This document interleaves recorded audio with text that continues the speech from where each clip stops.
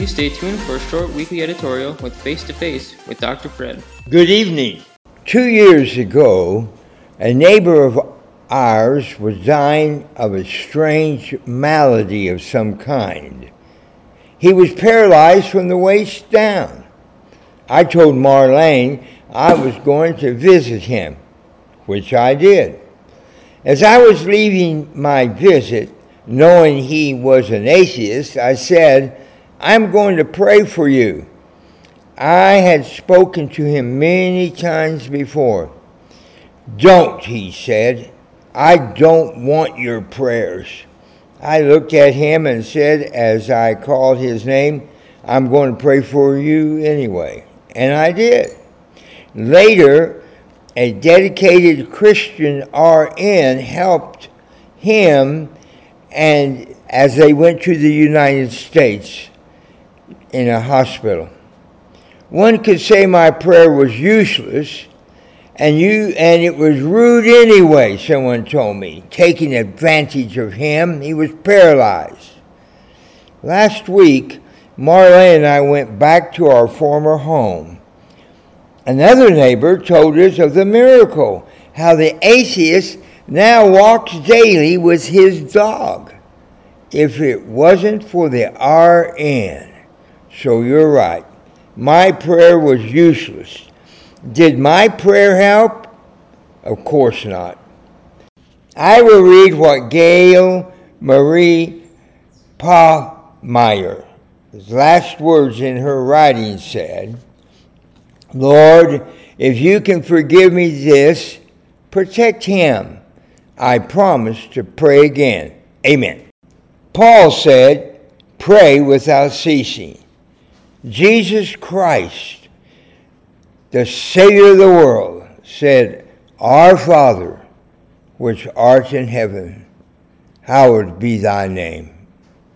And that was in Matthew, the 6th chapter. If we are in the last days, should we hide ourselves from the world and go paranoia? Should we become abnormal and go lock down the rest of our lives? As in the last days, will God protect us, or must we bargain in some way to God, like the University of Nevada professor wrote, "Lord, if you can forgive me this, protect him. I promise to pray again." Well, maybe we all should just forget about living normally and knowing that God's not going to protect us anyway. Or maybe we could be wrong about that. When the gospel is not preached, it opens the gate for a myriad of problems among the church members. Interpretation of their own so-called God's will, without scripture backing, causes a sand foundation, not a sound foundation. But don't go to hell on your way to heaven. The last days are when? Are we living at the beginning of it? Jesus will split the sky. But when? It's prayer for others, but not for you. Do you believe in prayer? If not, ask yourself, why not? Have you tried? Remember, as kids, we would say, "I double dog dare you," whatever that meant. And did that work? Probably not. Can we challenge one to pray, or did you pray once and it didn't work?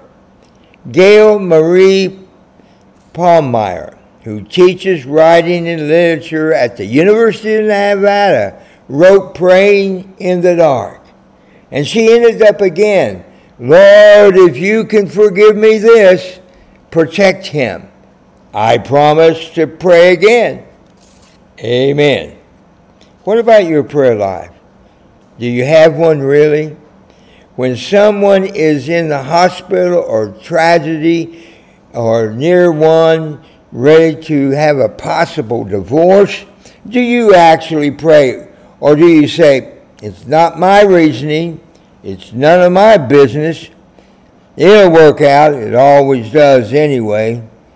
So why pray?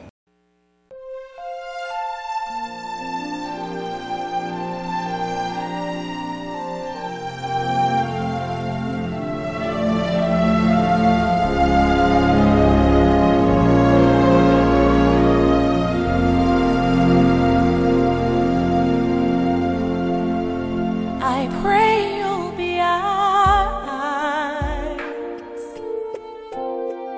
and watch us where we go, and help us to be wise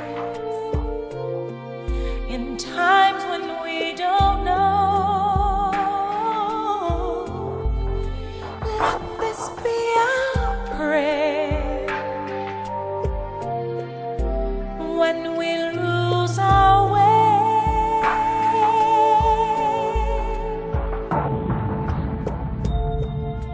Lead us to a place, guide us with your grace, to a place where we'll be safe. Contact information for Dr. Fred's face-to-face editorial is as follows. Email at drfminton@gmail.com or phone in Panama at 507-6641-8815. Thank you, and God bless.